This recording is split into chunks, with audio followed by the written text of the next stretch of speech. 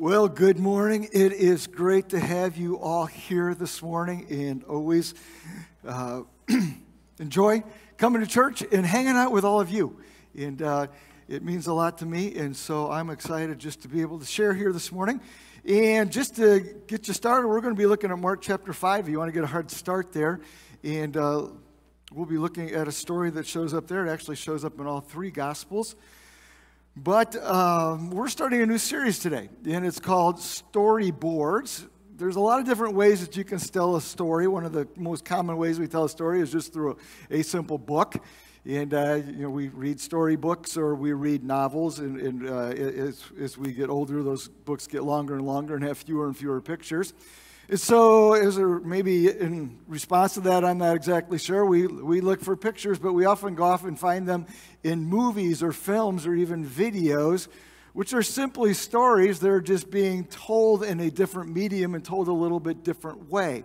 It's where a written story depends on an outline or a framework. A lot of times even the outline is the chapters that make up a story.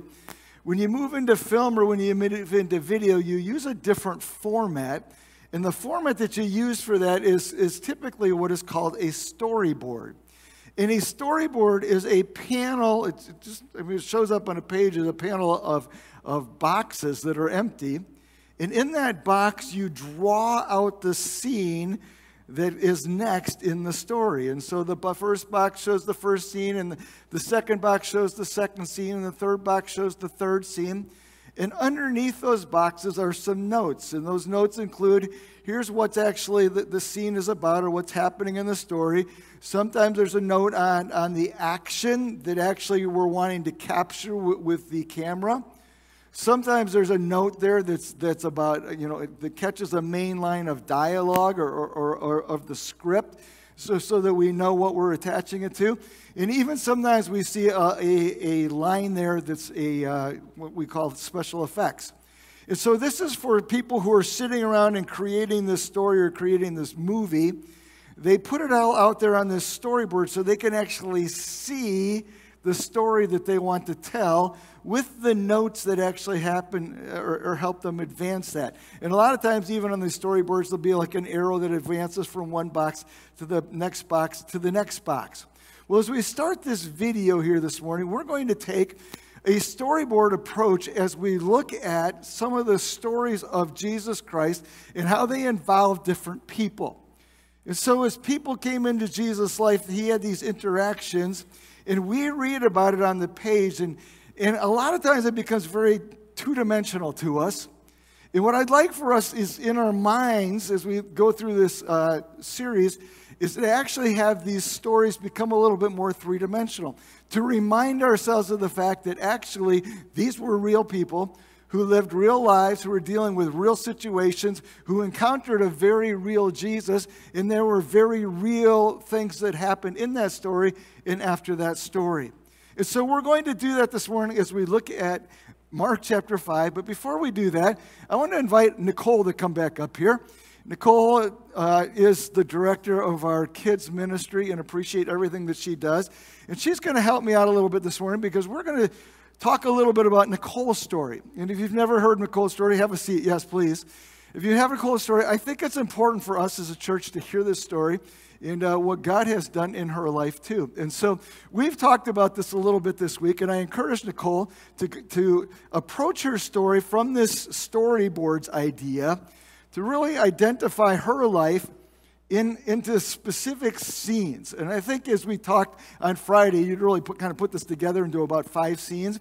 And so what we're going to do is we're going to work through her story, and I'm going to interview her a little bit, maybe ask some questions as she goes, but want to let her tell you her story because I think it's going to be really impactful to you. So tell us just a little bit, like the first scene is childhood, right? Tell us a little bit about your childhood and growing up.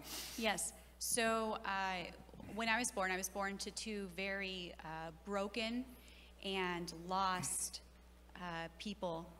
Hold that right up to your mouth, okay? Okay, are we good? Is that better? Okay. I was broken to two very broken and lost people who unfortunately found each other, and instead of breaking generational chains that they had been born into, they unfortunately recreated them.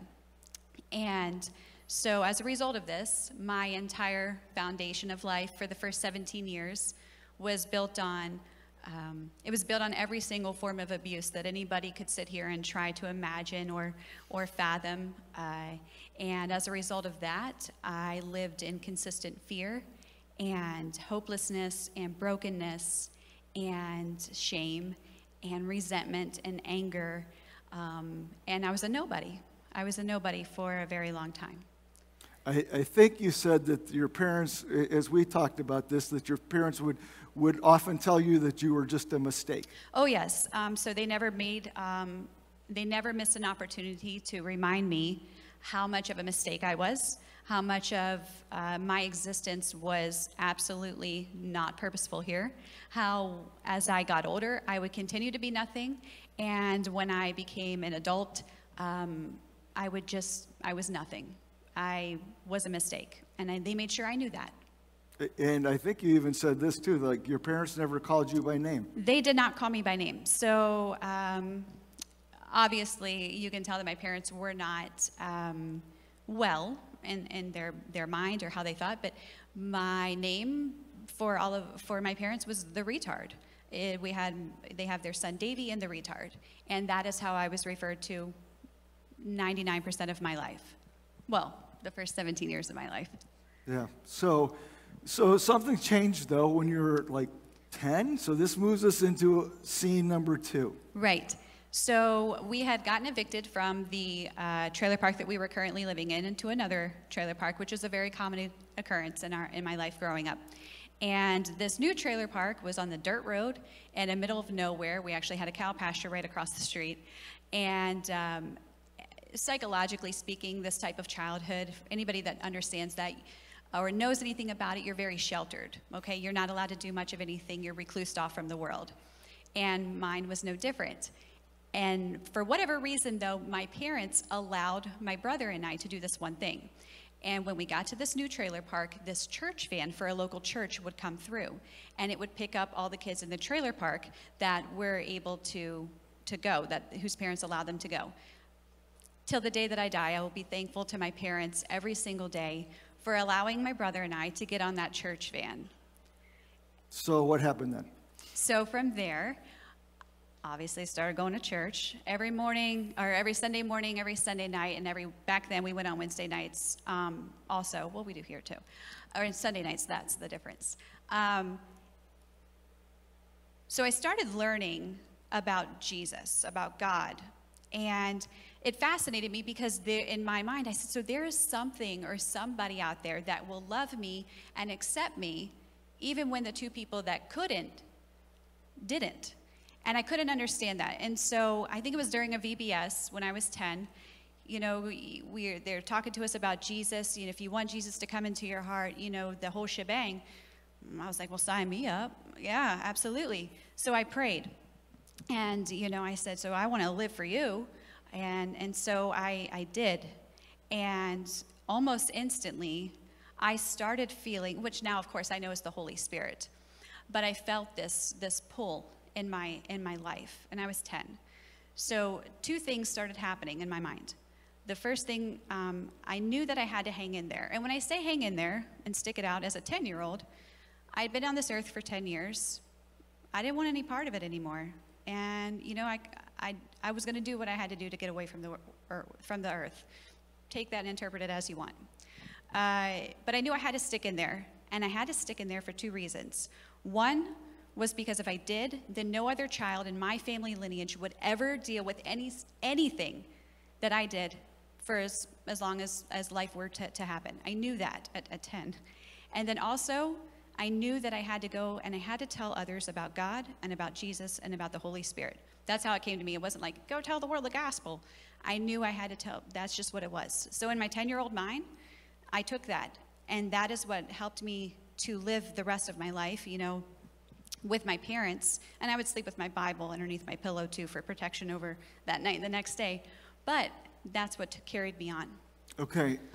When you went to church, you said a couple interesting things to me when we were talking earlier. You said it was like the first time in life that somebody had actually seen you. Well, yeah. So when I went to church, it was the first time I was a human being. So it was the first time that I was a person. It was the first time that I wasn't an inconvenience. I wasn't just a massive body taking up space.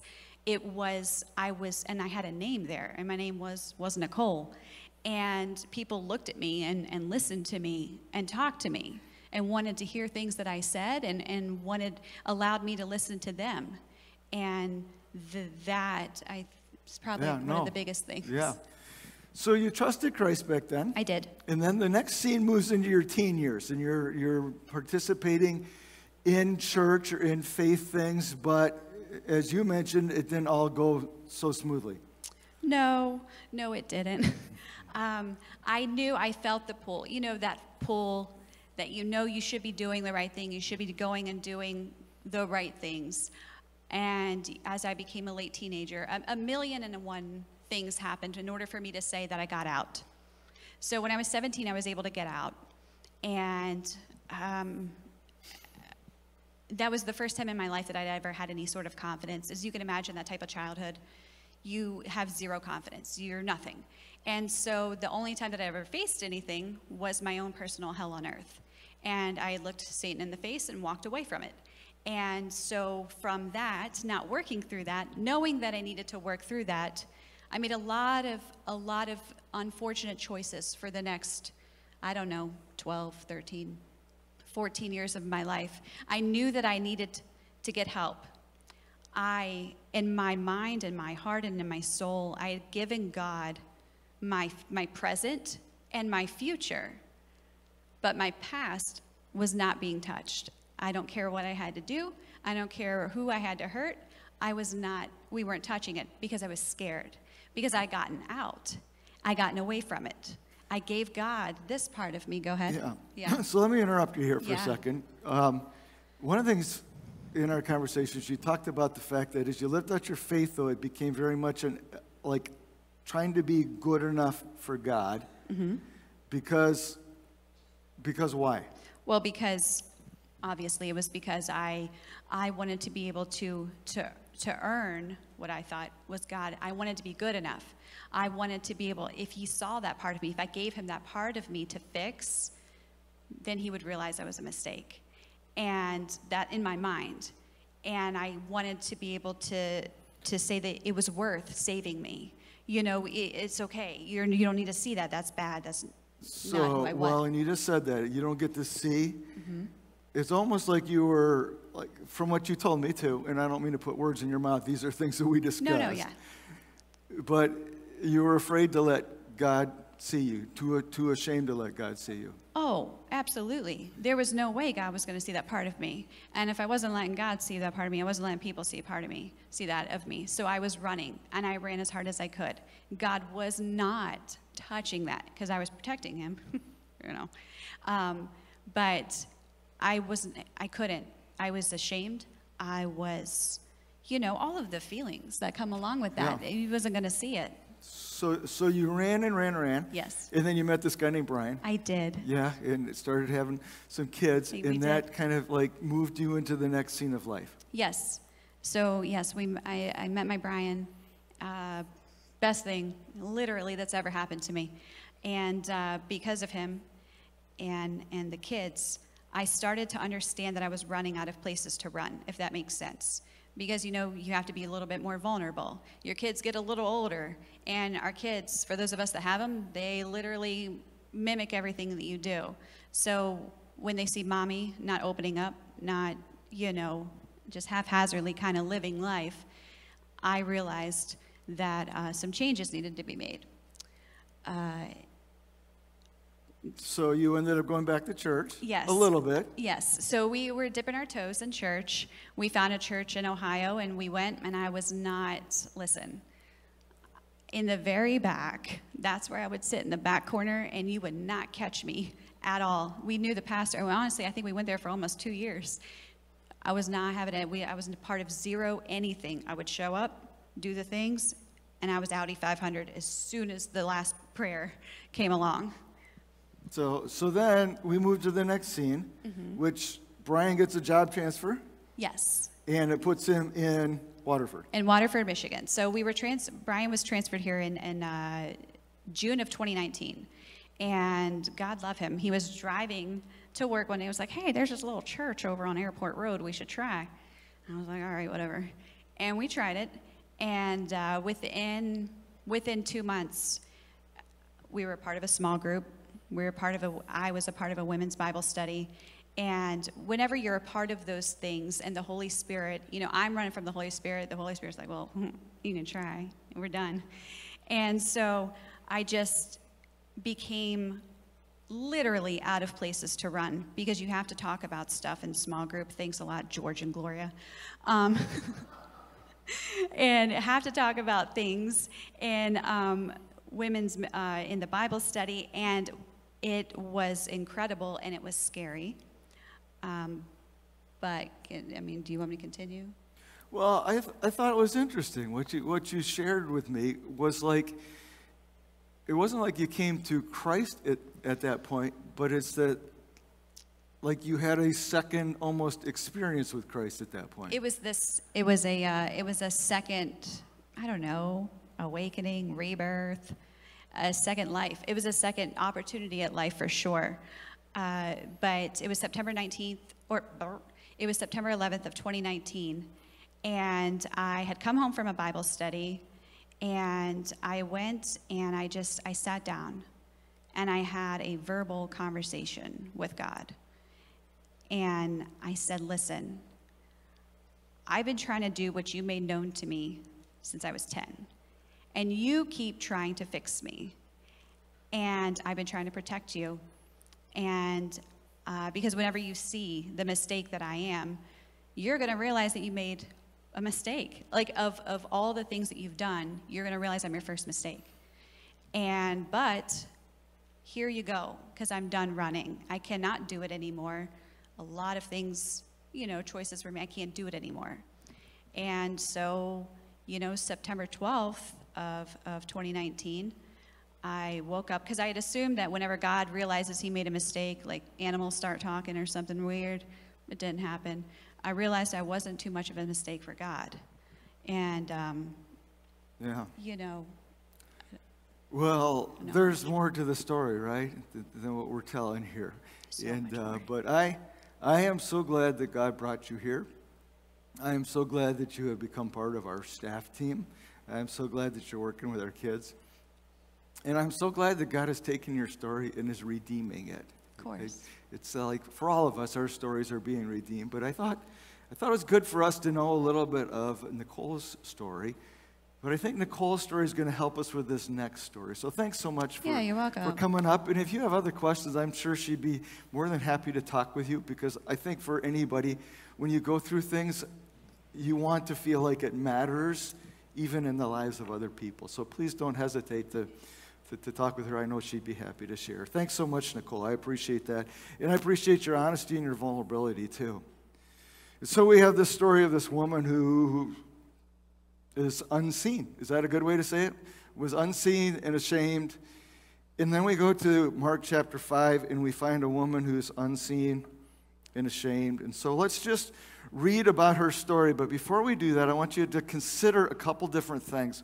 First of all, remembering our storyboards theme here, if you were going to film this story, how would you do it?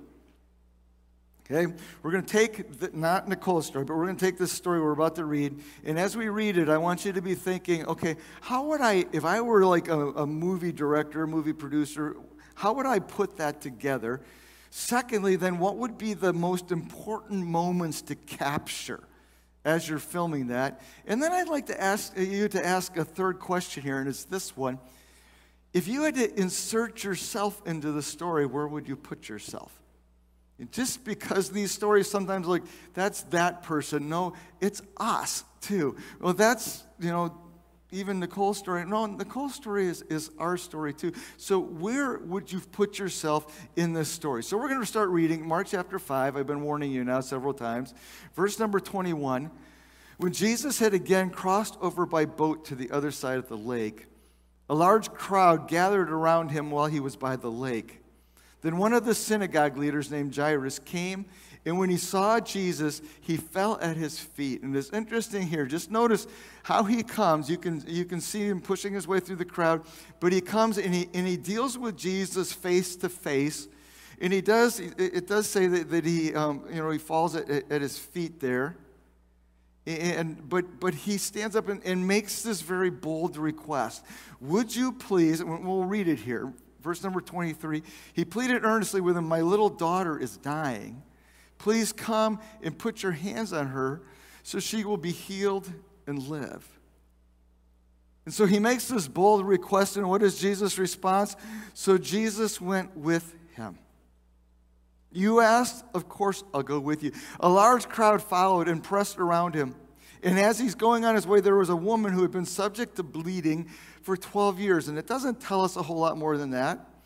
But some physical condition here where she has like bleeding that doesn't stop. And the problem even in the Jewish context there is it would have made her continually ceremonially unclean, so she couldn't even be a part of anything that was going on in the worship part of her life. And actually, nobody could ever touch her physically because of that same thing. But she suffered a great deal, it tells us in verse number 26, under the care of many doctors, and had spent all that she had.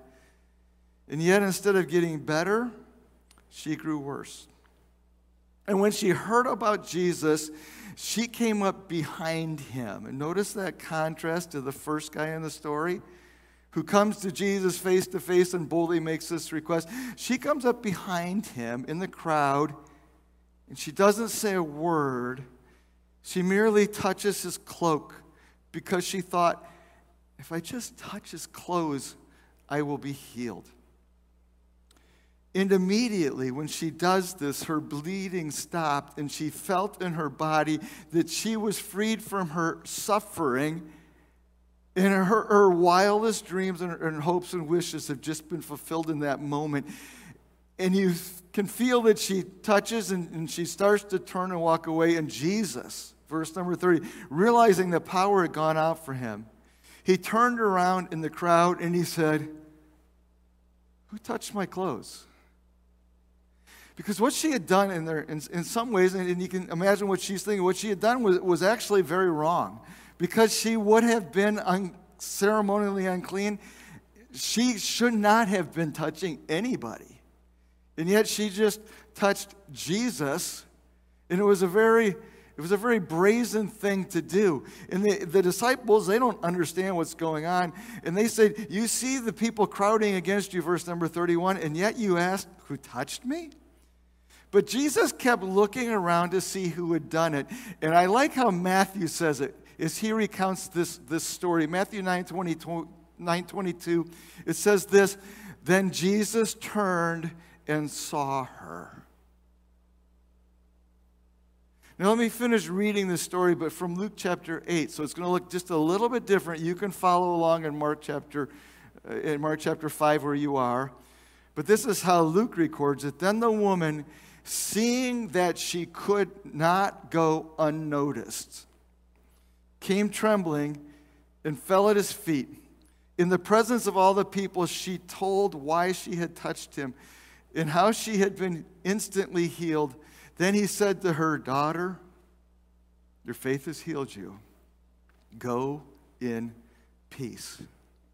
And so we take this script, and this morning, if you'll all participate in this exercise with me, we want to turn it into a movie script, and to see what it would be like if we filmed this. And so, unfortunately, we are missing parts of this story that we would really need. So we're going to fill some in a little bit, and this is just conjecture on my part, okay? Admittedly so, but we're going to fill in some of the details here, and we're actually going to go to a storyboard that I've put together here. So, pardon the artwork, okay? But here we go. This is what this story looks like in my mind. This is the first scene. We see the crowd gathered in a public place.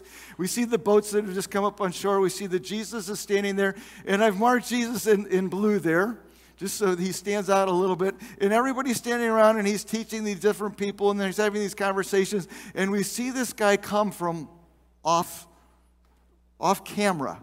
as it were. And so the camera picks him up, and you can actually maybe even picture him working his way through the crowd. And I didn't put up as many people as there were probably there, but you can see he's kind of, excuse me, and kind of pushing his way to the front of the scene there. And we can see that this man is distraught. You can see that this man is upset, and there's something bothering him, and we watch this going on, and we're curious, and he gets to Jesus, and he falls down in front of Jesus. And Jesus looks at him like, okay. And the man stands up, and what does he say? Hey, I have a 12-year-old daughter. She's sick. She's not going to make it. My only hope, Jesus, is you. Could you come and could you touch her? Because you could heal her. And what does Jesus do? He immediately says, okay. And so we go to the next scene. And Jesus is going with Jairus to go heal this 12-year-old daughter. But I picture them moving down the street, and I picture the crowd murmuring there in the background. But then the camera starts to work through the crowd, and it picks up different faces as they walk down the street, and picks up different faces, and it finally gets to this one face of a woman who is standing quite a ways back from the crowd. And the camera just settles on her. And instead of everybody else looking in expectation and following Jesus, you kind of see her head down. And you can kind of see as she's wrestling with herself. And then maybe you see as she looks from one side to the other, because really she shouldn't be there in that crowd because of her condition. And maybe you can even see her like pull a scarf across her face so that hopefully nobody will notice who she is. And as that crowd walks down the street, she trails a little bit behind them. Because she has this idea of well, maybe, do you think he could help me too? And so she joins the crowd as the crowd goes down the street. And then we go to to scene number 3 here in my story. And it's a little bit of oh, where do we just go here? We're following Jesus, we're following this crowd. And we go back now to this scene. It's in a house.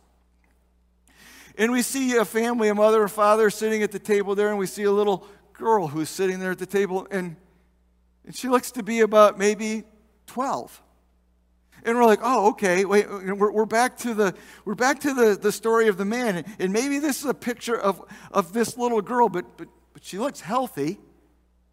And then what we do here, in my mind, as I'm writing this story or filming it, writing the script, is we see a montage going through this girl's life.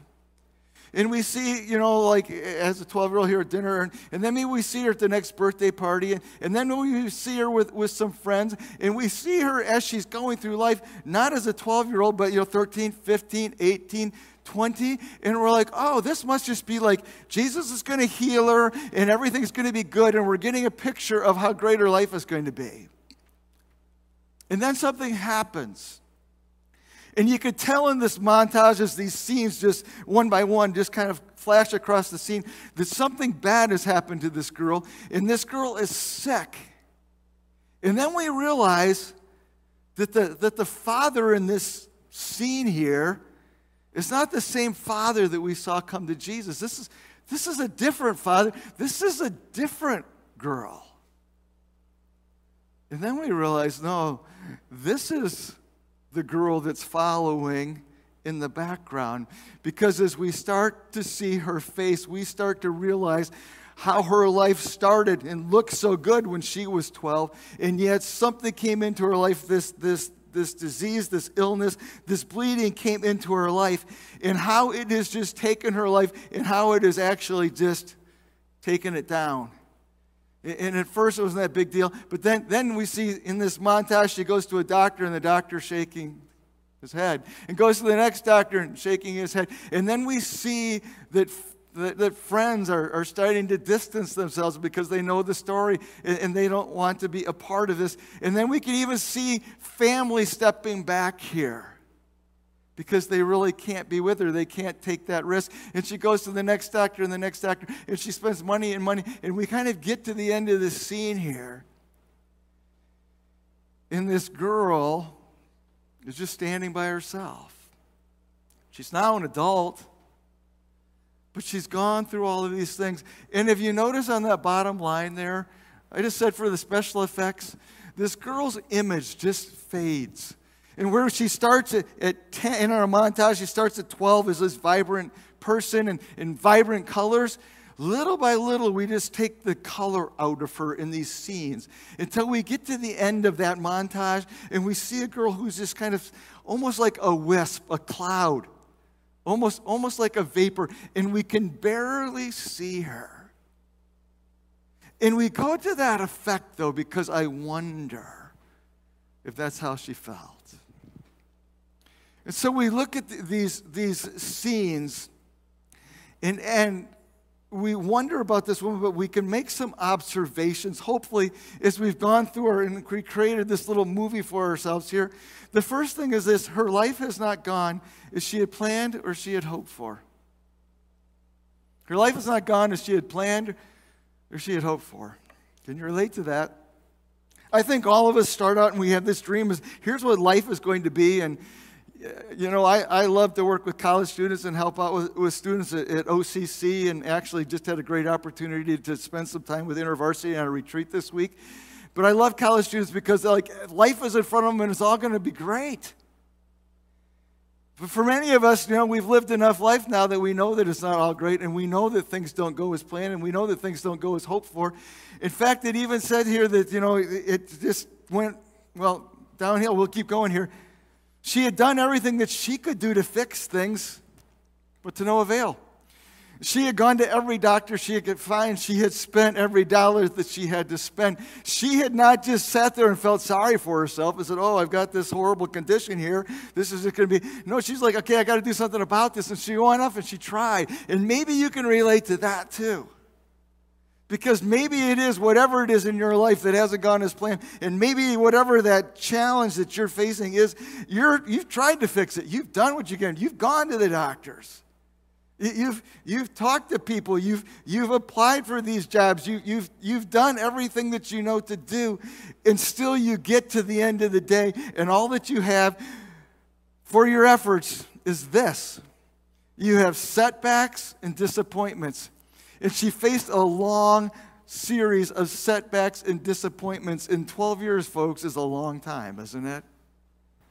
And that's what she's gone through, 12 years. And maybe every doctor she walked into, and she's like, I hope this is the one. Or maybe she heard about this specialist, so she went over here. Or somebody's like, have you talked to this doctor? I know he's been helped. And every time she would walk in with hopes, only to have those hopes disappointed. And then it tells us in the scriptures here, it tells us literally things have gone from bad to worse. And you know, things come into our life sometimes like, okay, this isn't great, but I'll get through this, or I'll figure out a solution. And then we don't, you know, we get through it, I guess, but we don't figure out a solution, or and this relationship keeps going south. And this medical condition keeps getting worse, and this job situation just keeps, you know, this financial thing that I'm dealing with, and it goes from bad to worse. And I appreciate what it just says here. It just says that she was suffering. And we look at this woman and say, okay, so you got this deal, and, you know, you wouldn't pick it, but, you know, it's not life-threatening, right? No, it's not life-threatening, but it is life-altering. But the truth of the matter was that this woman was dealing with pain, and it may not have even been physical pain, although I guess that came with the situation, but she was dealing with all the pain that comes from suffering. And if you've gone through suffering, suffering is painful, not just physically. Suffering is painful emotionally. Suffering is painful mentally, relationally. Suffering brings pain. And the truth is that for most of us, maybe not all of us, but for most of us in life, we can, will, and probably are likely to go through some suffering. So what then? That's what we know about this woman. What can we assume? We can assume this, first of all, that she was frustrated, likely worse. Now, I would look at this woman and say, well, why don't you just give up? Except, you know, to give up is even a worse scenario. So, like, I don't have much hope, but boy, if there's another doctor out there, I'll try that. Or if there's another remedy that I've heard about, I'll try that. But frustration? And every day was getting up and just going, this is what I got, and there's nothing I can do about it. And even when I try to do something, it doesn't work out, and it's just a big disappointment. So she was frustrated, likely worse. I would assume that she was exhausted. And when life doesn't work like we think life should work, it leaves us exhausted. When we suffer, we deal with exhaustion. And I would assume, as we see, if we just saw this woman on the street, she probably walked slow. And she probably looked a whole lot older than what her age was, because she had carried this weight for 12 years and she was exhausted. But even worse, she was isolated. This disease would have pushed her out of the middle of society into the fringes. She would have been marginalized. She probably would have ended up living by herself. She could never be touched. And so even her friends would distance themselves, maybe even family had distanced themselves because she was isolated. But here's the thing. I think she became invisible. And that's why I say, even as we tell this story, if we could do that special effect where she just kind of starts to fade, where she just kind of looks more ghost-like, I think that's probably how she felt. Invisible. There's one more thing here, though.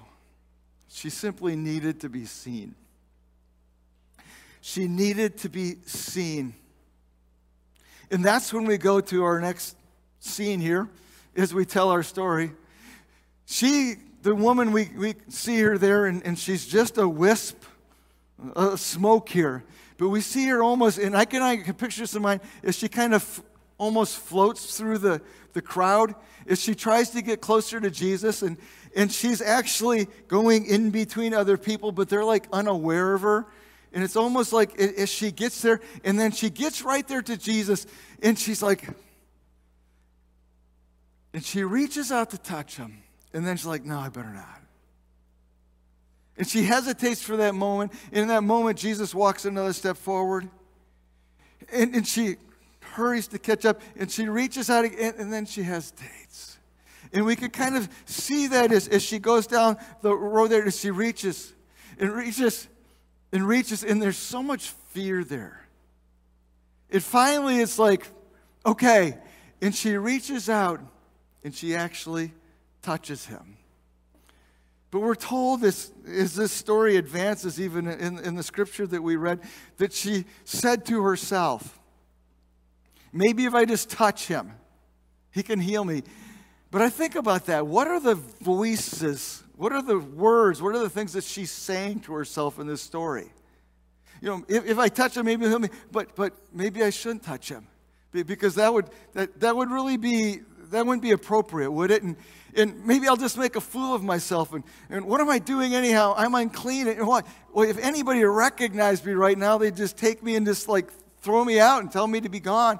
And maybe she goes through all of these things, but she finally reaches out and touches him, and we feel that tension as she makes that big step. And in some ways, it seems so cowardly, because she's like sneaking up from behind. And yet in other ways, it is so brazenly bold, isn't it? And she reaches out and she touches him, and immediately, and we can see that even on the camera, something happens to her, and like she stands up straighter, and like some life returns to her, and we can see that something happened, and she walks away like almost stunned by what's going on there. And then we get to the next scene. It's where Jesus says, hey, who touched me? But Jesus wasn't wondering who touched him. He knew exactly who touched him. Why was he asking this question? I think he was asking this question because he knew that a woman there needed more than to just be healed of a bleeding issue. She needed to be seen. And Jesus says, who touched me? And the disciples are like, what are you talking about? There's so many people here. How could we ever figure this out? And besides, we got to get to this guy's house. His daughter's dying. And you want to know who touched you? Who bumped into you? And Jesus said, no. Who touched me? And it says in Matthew, he turned and he looked at the woman. And Luke says, she realized that she could not go unnoticed. And here's the word for today. You don't go unnoticed.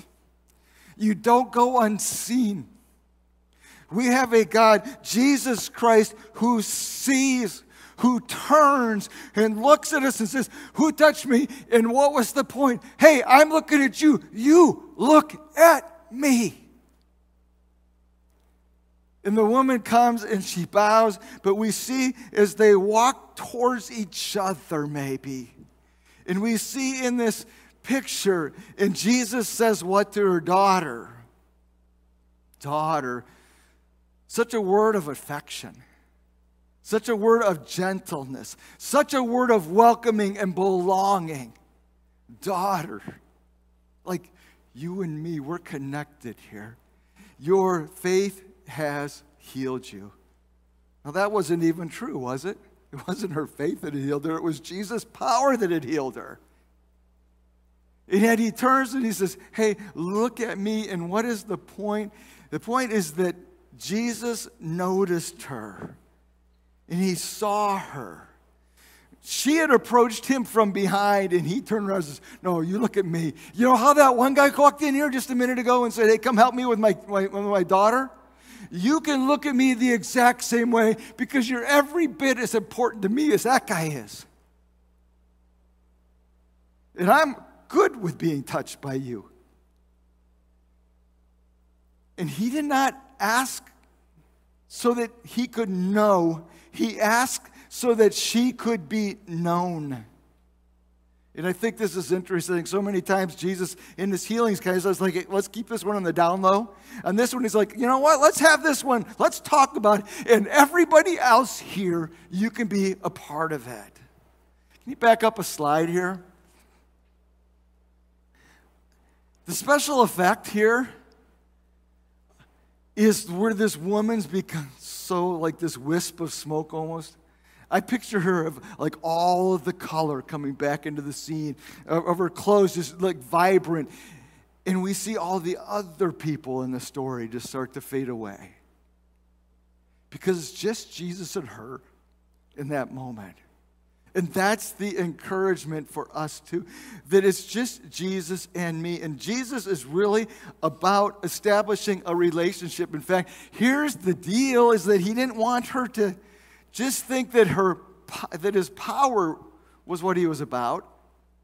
She had experienced his power. He turns and looks at her to say, what? It's not just my power, it's my love. Daughter, look at me. Your faith has healed you. And this is an interesting thing. That word healed in Greek could also be translated saved you. This was about more than her physical condition. This was about her spiritual condition as well. This was about her emotional condition.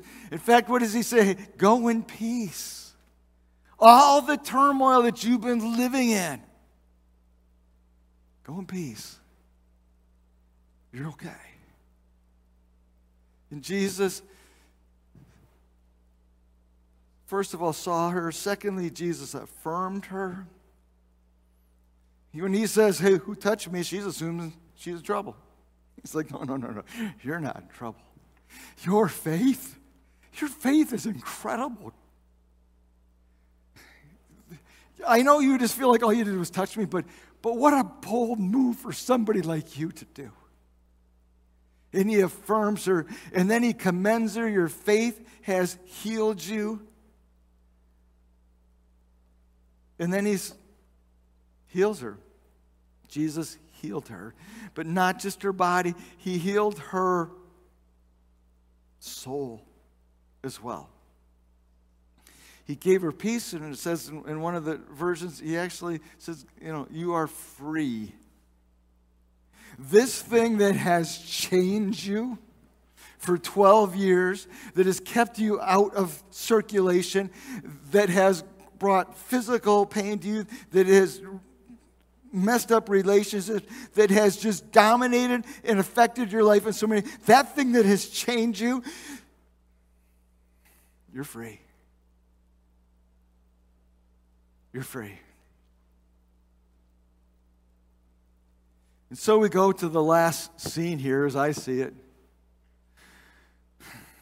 This exchange, interaction has kind of faded now, and probably Jairus is standing there going, my daughter. And about that time, it actually tells us that somebody came and said, oh, don't bother Jesus anymore, your daughter's dead. And I can imagine he's standing there like,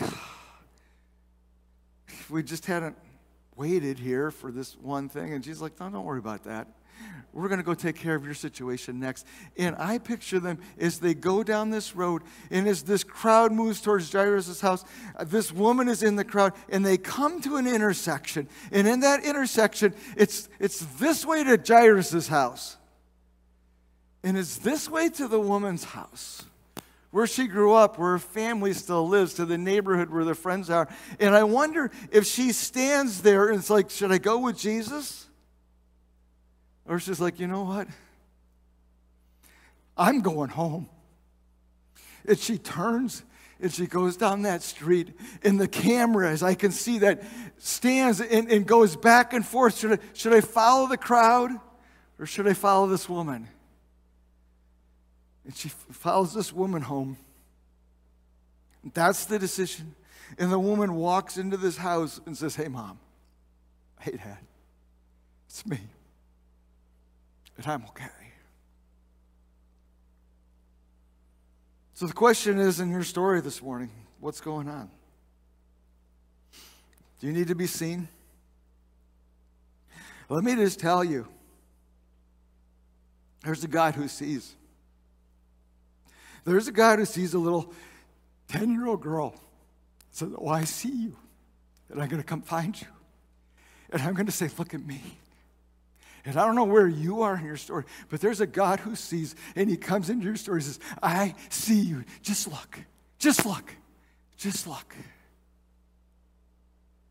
You know what's interesting in this story, too? It's like it mirrors Nicole's a little bit. There's like two moments with Jesus. There's that first moment of Jesus where she touches Jesus and she's healed. But then there's that second moment when Jesus says, no, look at me. I'm more than just that. Know me for who I am, for how much I love you, for the freedom I can bring to your life, for the forgiveness that I can bring to your life, for the hope that I can bring to your life. And maybe that's where you are in your story this morning is, oh, you've touched Jesus.